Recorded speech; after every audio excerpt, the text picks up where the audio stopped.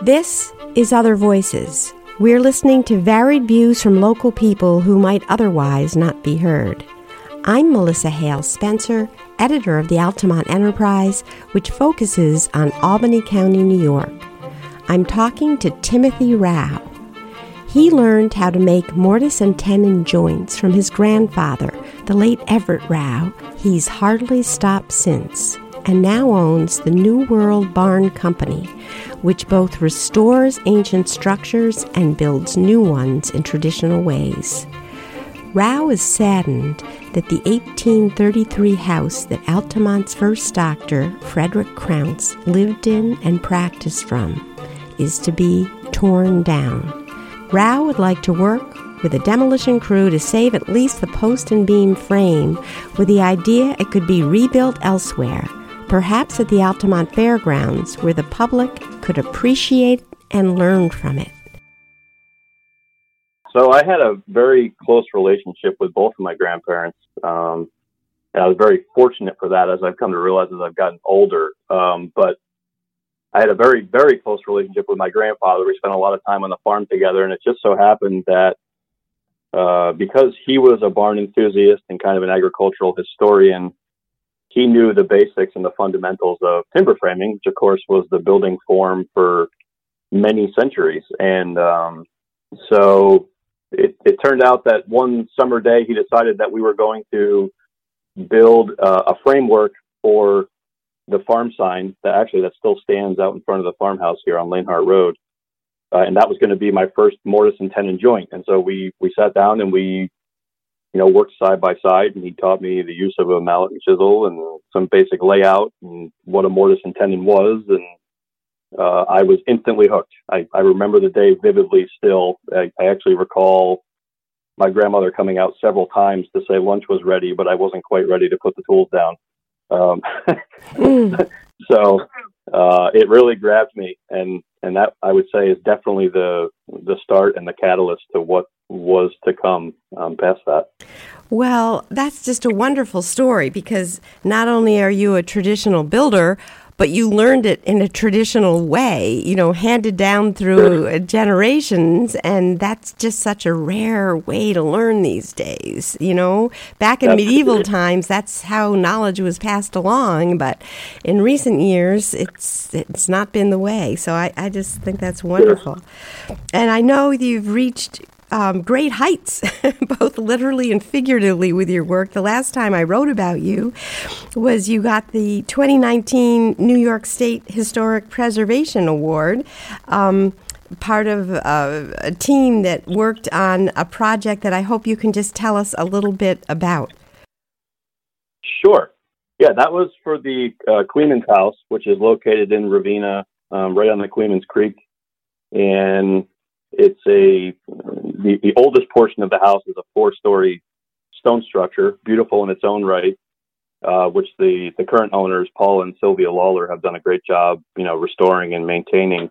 But Paul had a vision of restoring what they refer to as the north wing of the house complex, and that's the one that I got heavily involved in from a heavy timber perspective. So really, when we started, you wouldn't have known that it was a historic house wing. You wouldn't have known what the original formwork looked like. But through a lot of background research and a lot of helping hands and documentation, they were able to decipher what the building would have looked like back in, I believe it was built in the 1670s or 1690s. So we just set out on the course of replicating what was there and keeping as much of the original fabric as we could, but also having to fabricate, to match the parts that were missing and had gone missing over the years.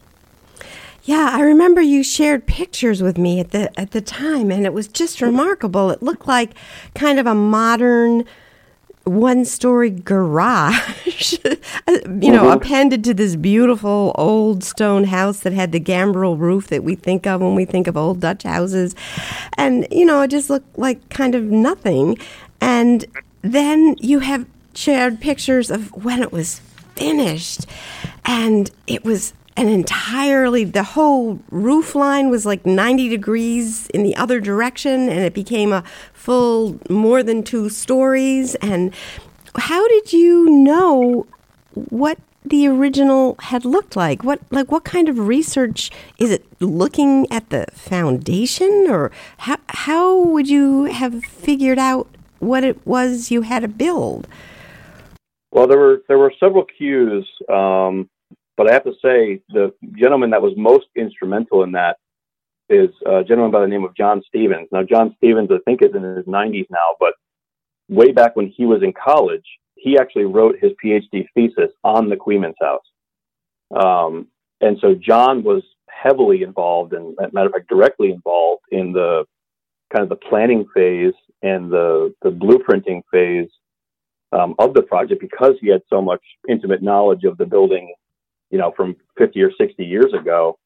But again, his cues came from several different places. Like, they were fortunate enough to have a section of the original wall plate, which essentially establishes the spacing between the structural framework and the overall length of the building. So you can get quite a bit of information from that alone. Wait, what did you call it? A wall plate? What is that? A wall plate? Okay. Yeah, so the wall plate essentially is it's the intersecting point between the rafters and the vertical portion of your side wall of the building. Okay. So in the case of a timber frame structure, that's going to have a bunch of holes or mortises punched into it that accommodates where a post goes, or perhaps where a brace goes, or maybe there's a window opening. So there's a lot of information you can gain, even if the member isn't being used in its original orientation, which in the case of that building, it was certainly not. It had been turned 90 degrees, as you had mentioned, but the original wall plate was still inside of the structure. And so that was invaluable in determining some of the information we needed to replicate what was there originally. Wow. And then when you see pictures of how it's finished on the inside, all your post and beam work, is that what you would call it, is exposed. Yeah. And it's just breathtaking to see these really large hand-hewn pieces of wood. I didn't even know they had timbers that big anymore. We're used to seeing 2x4s. And then I think you called it a jamless fireplace. So could you just talk about a little, what that is? Because I've never seen anything like that. Sure. Well, I mean, it's really one of the oldest forms of cooking within a house. People are used to seeing perhaps an old wood-fired cook stove or a cast iron wood stove, which some people still heat with, obviously. But predating that, there really wasn't an option other than to put some type of masonry material on top of your floor and start a fire inside the room, right on the floor itself, being cautious of setting fire to the rest of the structure, of course. But, and then the smoke would simply have to find its way 5 or 6 feet off the floor. It would encounter the chimney system that would take it out the top of the roof. So obviously there were some drawbacks to that system, and flooding your house full of smoke if the conditions weren't exactly right. And then the risk of fire. So they quickly fell out of common use because they're a little bit risky and they're quite inefficient actually in terms of heating a room. So. But that's really the oldest form of being able to cook and stay warm inside of a house from the late 1600s, early 1700s. And of course, well before that as well. Yeah, wow. You just don't see that outside of a museum, and it's so remarkable that you had a hand in recreating that. So what brought me to talk to Tim this morning was he sent me an email saying he had a proposition regarding the Crounce House. And I think most of our readers are very familiar with Dr. Frederick Crounce's house, but it was built in 1833 on the outskirts of what is now Altamont, and he was the first doctor in the area, and he both lived there and practiced medicine there for his entire career, and had several interesting intersections with local history. He had Civil War soldiers who were encamped on his grounds getting treated from wounds. He had a great interest and was a supporter of the anti-rent wars. He had patients in the hill towns and believed very much in that cause. And the town of Guilderland and the village of Altamont together in 2006 paid $40,000 in back taxes to buy the house, which was at that time unoccupied and in fair condition, according to the mayor at the time, Jim Gaughan. But unfortunately, they did nothing with it, and so it has deteriorated, and they're now planning on tearing it down. But just could you tell us what your proposition is for that? I'd be happy to. Yeah, so you asked about my journey in timber framing at the start of the conversation, and part of that journey has been the opportunity to catalog, dismantle, and repurpose many, several dozen timber frame structures all over the country, from Martha's Vineyard to Colorado and Texas. I've been over the country doing this because the reality is that there's still a purpose and still a draw to, at a minimum, the structural framework of whether it be an antique barn or an antique house. So really my proposition is based in that and based around my experience in achieving such things for other buildings. And I guess it's as simple as this. If we can't save the Crown's House as it stands, and a full restoration is unachievable from a budgetary perspective, I feel we should at least, at a minimum, attempt to save the structural framework of the Crown's House and repurpose it. And I'm fortunate enough to be sitting on 120 acres of property here on Lanehart Road. That was my grandfather's land and his grandfather's land before that. So the framework there would certainly find a good home here, perhaps repurposed into a farm building or something of that nature. But I suppose there's also the opportunity, if there were some local places, perhaps the Altamont Fair would want to consider using the frame there so that it'd be on more public display. I don't know. I just think there's an opportunity here where not all is lost. I know that the article from last week in your publication stated that they were going to begin taking bids for demolition of the Crown's House, which I was sad to hear. But then, of course, my brain kicks in and says, well, why not try to, give this cloud a silver lining, so to speak, and see what we can do to at least salvage a portion of this and repurpose it for, like I said, either public or private use. So how exactly, if by some wonderful serendipitous happening, if the town and village would agree to this, how exactly would it proceed? Because with demolition, my idea of it is it's usually a very messy kind of plowing down of a building and shattering it. How would you yourself be someone who would donate the labor, or how would it be taken apart so that if you've done this in other parts of the country with other buildings, just kind of walk us through the process of how that works. And I know it's worked before in Guilderland.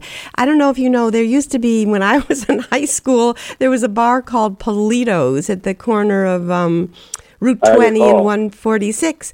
And it turns out that was a very, very old structure itself from, I think, the early 1800s. And some out-of-state wealthy person ended up, there's now a Cumberland Farms gas station convenience store there now, but they ended up buying, just as you were saying, the structure of it and transporting it elsewhere. So I guess there's a market for that. But if you could just talk about what the process is in doing that, how that works. Sure. Well, one of the bigger challenges with a house, of course, an antique house, is we have interior finishes and exterior finishes that need to be considered. Unlike a barn, where typically the framework is totally exposed inside and there's only a single layer of perhaps wooden siding, covering the outside of the timber, so that you can actually see and assess what's happening there relatively easy in the case of a barn.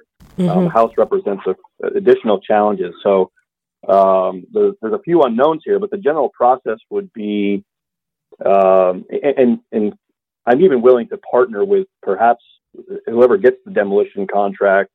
I'm hoping they'll be, open-hearted about trying to save the structural framework, because it would, maybe slow the process down by 2 to 3 days to salvage the framework, but I think it'll be worth doing. So I'm saying this in a very long way, but basically the process would be to document the frame, catalog the timbers, so that everyone needs to be labeled what part goes where, and then really it might fascinate people to see the process, because it happens rather rapidly. Timber frames are usually pretty easy to tap the pegs out of the joints, and everything comes back apart just like it would have been before it was raised in the first place. So you're just reverse engineering the structure, and you might need heavy equipment to lower the heavier assemblies to the ground, and then from there they just get dismantled and placed on a trailer and taken to where they're going to be in the future. So it's a very simple way of describing the process, but again, it can be complicated on a house frame, and I know asbestos is a consideration on the Crown's house, so that's one hurdle that we'd have to kind of brainstorm on and see what could be achieved there, through the town. As I understand it, in the town coding, you have to abate the asbestos completely before performing a demolition. So if we're going to go through the cost of abating the asbestos to demolish the building, why not abate the asbestos to try to salvage a portion of it? Yeah, as I understand, the asbestos is in the shingles. It isn't in any other form, so I don't know enough about it, but it seems like maybe you could remove the shingles and then not have to worry about the asbestos. But if we could just back up, because this is so central both to the project and to your work, and you just know what it means and what it is, but you were talking about a post and beam structure and pegs. Could you just kind of unpack that a little for us and talk about what are the pegs Sure. and what is the construction? Sure. So the simplest joint in timber framing is the mortise and tenon joint. That's simply making a rectangular hole in a piece of timber, making a corresponding tongue or tenon to fit into that corresponding hole. And then the manner in which they were secured was through tree nails, actually trunnels as they're called sometimes, but a wooden peg is also a sufficient term. So you drill a round hole and you tap a wooden peg into said hole, and that secures the mortise and tenon joint together. So this predates the use of mechanical fasteners, metallic fasteners of any type, nails or screws. So it was the way of holding these joints together, strictly wood on wood and with a wood fastener. Wow. So there are no nails involved in this structure. There's no pounding together like we think of it today with, Right. There was a period of time where nails were extremely expensive and extremely rare. I mean, a blacksmith had to make them one at a time on his anvil. And, that meant that they were very costly and not easily procured by the general public. So you'll find them in things like what holds the siding to a building. Well, typically that would be nails. But in terms of the structural framework, the heavy timber section that I'm referring to, that actually does all the work of holding the house together and making the house work from a structural standpoint, that was all held together with wood. Fascinating. So I know there was a citizens group that formed and tried to save this house, but was ultimately unsuccessful. And along the way, and I think he's a friend of yours, there's a man named J. Cougar Whitecloud who is apparently internationally known in restoring these kinds of buildings, and he was going to kind of spearhead this movement until it fell apart, and work to educate people on this kind of construction. But I'm trying to remember the term he used, and I think he called it green. No, maybe that's not it. The timber maybe wasn't totally dry or wasn't. Green is the right term there. Okay, yep. Could you just tell us a little about that? Yeah. So there's a common misconception in timber framing, when people ask, my grandfather had a great way of explaining this. So if you have a moment, I'll explain it the way he would have. Yeah. He would tell a story. Somebody would ask, well, how long did they wait for the timbers to dry before they built a barn, before they built a house? And he said, well, let me just pose this question to you. Let's say it's the middle of July and your entire livelihood depends on your livestock, and your livestock depend on a barn. And let's say your barn gets struck by lightning in the middle of harvest season. How long would you wait for the timbers to dry before you started building another barn? The answer is you wouldn't wait. You would begin the process of rebuilding right away. And believe it or not, a majority, I mean a vast majority, 99% or more, of timber frames that are still built new in this country are built out of green material. Isn't that interesting?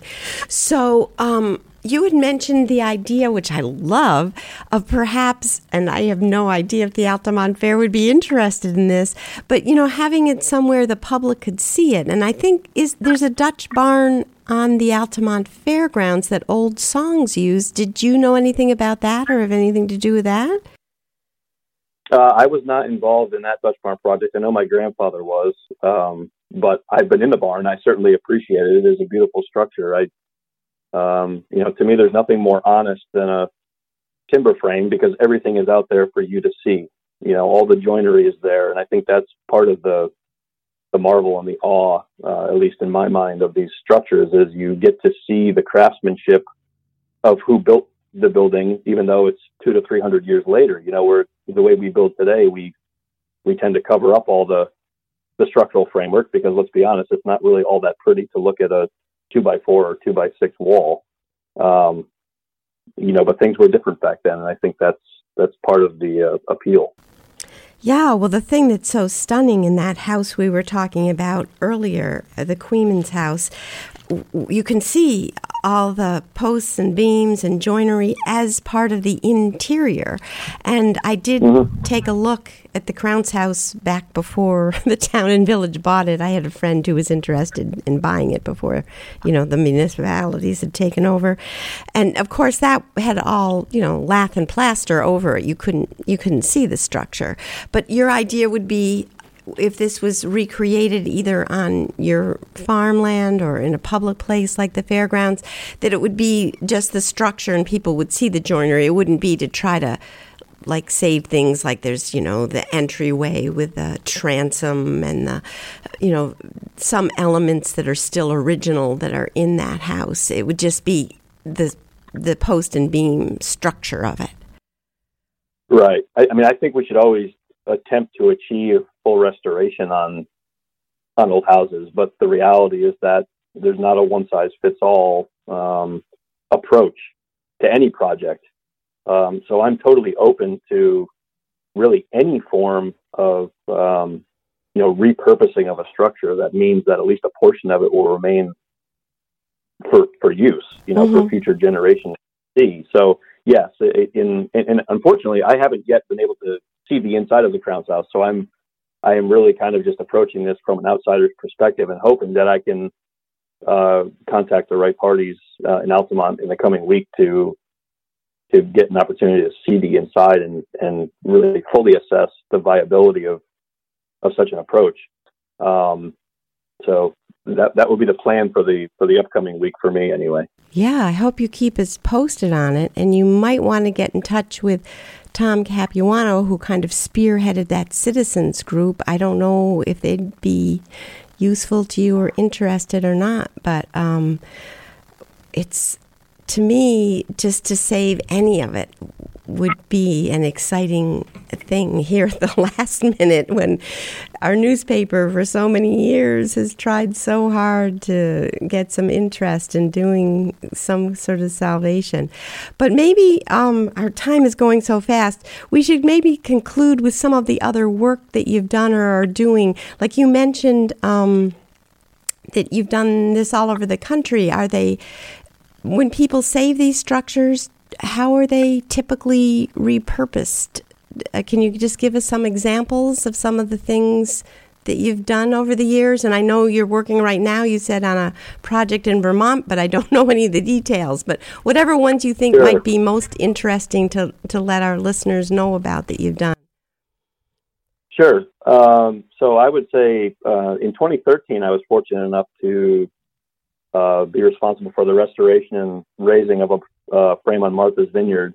So that was really just simply used as a agrarian building. It was a barn that was relocated by somebody other than me to the island. And then I was fortunate enough to be the one to do the restoration work and the raising and siding and all that. So that was a barn that started as a barn, obviously, and ended up as a barn just somewhere else in the country. So that's one form of repurposing. And another one that comes to mind. How old was that barn? That would be early 19th century. And it came from where before it went to Martha's Vineyard? Unfortunately for that frame, I'm not sure where it was dismantled from. I know it was somewhere in New England, but I couldn't specify. But the next one I'm going to share with you, I know a lot more details about because I was involved in the dismantling and the re-raising. So there's an absolutely magnificent barn. It's perhaps one of the largest in the country, built in the style that it's built in. It's 60 feet wide. It's 72 feet long. And in the 60-foot width, there's a single length of white oak timber that's 13 by 13 inches square. So you have to picture that, a 13 by 13 square that's 60 feet long. Wow. And there's 5 of those in this building as a whole, making up the 72 feet in length.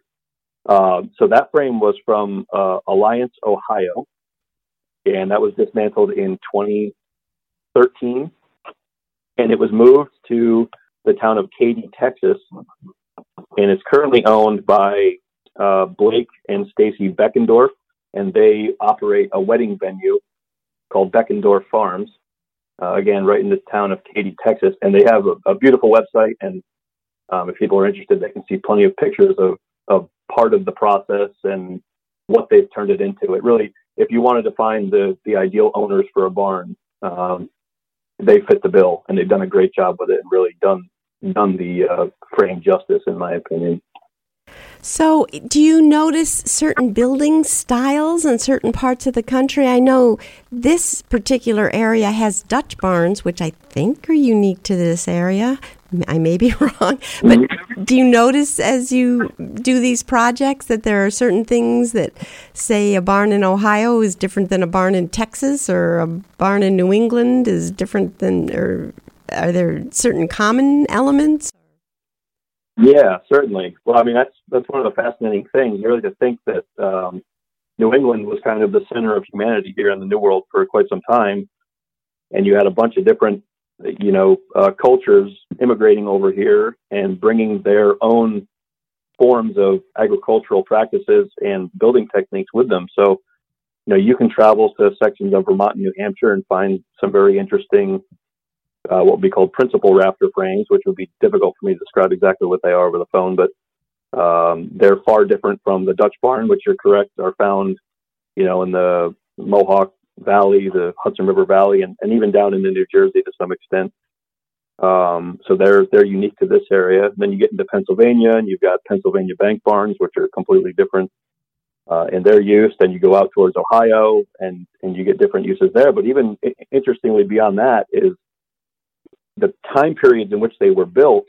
The older buildings are heavily timber framed. Newer buildings, when New York City was really booming, they were designed specifically for hay storage. So then you end up with these expansive, just massive cavernous barns, like the one over in New Scotland's a great example, and the name is escaping me right now. But the barn that got moved a few years ago, right? Would have been absolutely massive amount of hay storage in there. So yes, you find different styles all over the country, and if you go too far south, you have to realize that timber wasn't as easily available down there as it was here. So a lot of masonry buildings were built, in the southern part of the country, in Texas and whatnot. You don't really see a lot of heavily timbered buildings down that way. Fascinating. And you know what I'd like to close with? I thought of it because you mentioned this wedding venue in Katy, Texas. And I know when I was talking, about setting up a picture of you to run with this, you said, oh, it'd be great to have it in the barn I built for my wedding. So not Sure. many of us are married, but I think few of us have built a barn for our wedding. So can you just tell us a little about that? Yeah, sure. So it was 2017, and my wife and I decided to get married, and we needed the space to do it. We knew we wanted to get married on the farm, and of course, we shopped around for tent rentals and went all the normal routes for trying to make that work with the number of guests we had. And we were kind of taken aback by the cost of renting a tent. So then we kind of jokingly said, well, why don't we just build a building? Okay, well, we need a farm building anyway, so we can repurpose it after we get married. But then the building kind of grew and grew and grew, and the footprint got bigger and bigger to accommodate all of our guests. So in the end, we ended up building a 40 by 60 building, which happens to sit on the same spot that my grandfather had built a building to house his sawmill back in the 60s, I believe, which that had fallen down already. And so we decided to kind of put something back on the same spot with the same footprint. And, now we use it for farm use for our freezer space and things like that. So, but yes, we did end up getting married in there in 2017. And you built this barn yourself? I did. I mean, I had some help. I had Jay was here at that time, so he was very helpful in getting that done. And I had family and friends and whatnot that pitched in whenever we needed it. And we had plenty of hands on deck for the raising and getting, siding on and everything like that. It was an undertaking because we started, the 1st of August and we got married on October 14th. So in about 2.5 months, we went from nothing to a 40 by 60 structure that was ready to have a wedding. Well, I'm reminded of the story you told of your grandfather's lightning struck and the farmer depends on this barn and has to build it quickly. And here the lightning was Cupid, the passionate love, and you had to get it built. Oh, I just think that's a wonderful story. Well, Tim, thank you so much. Do you have any closing thoughts for us?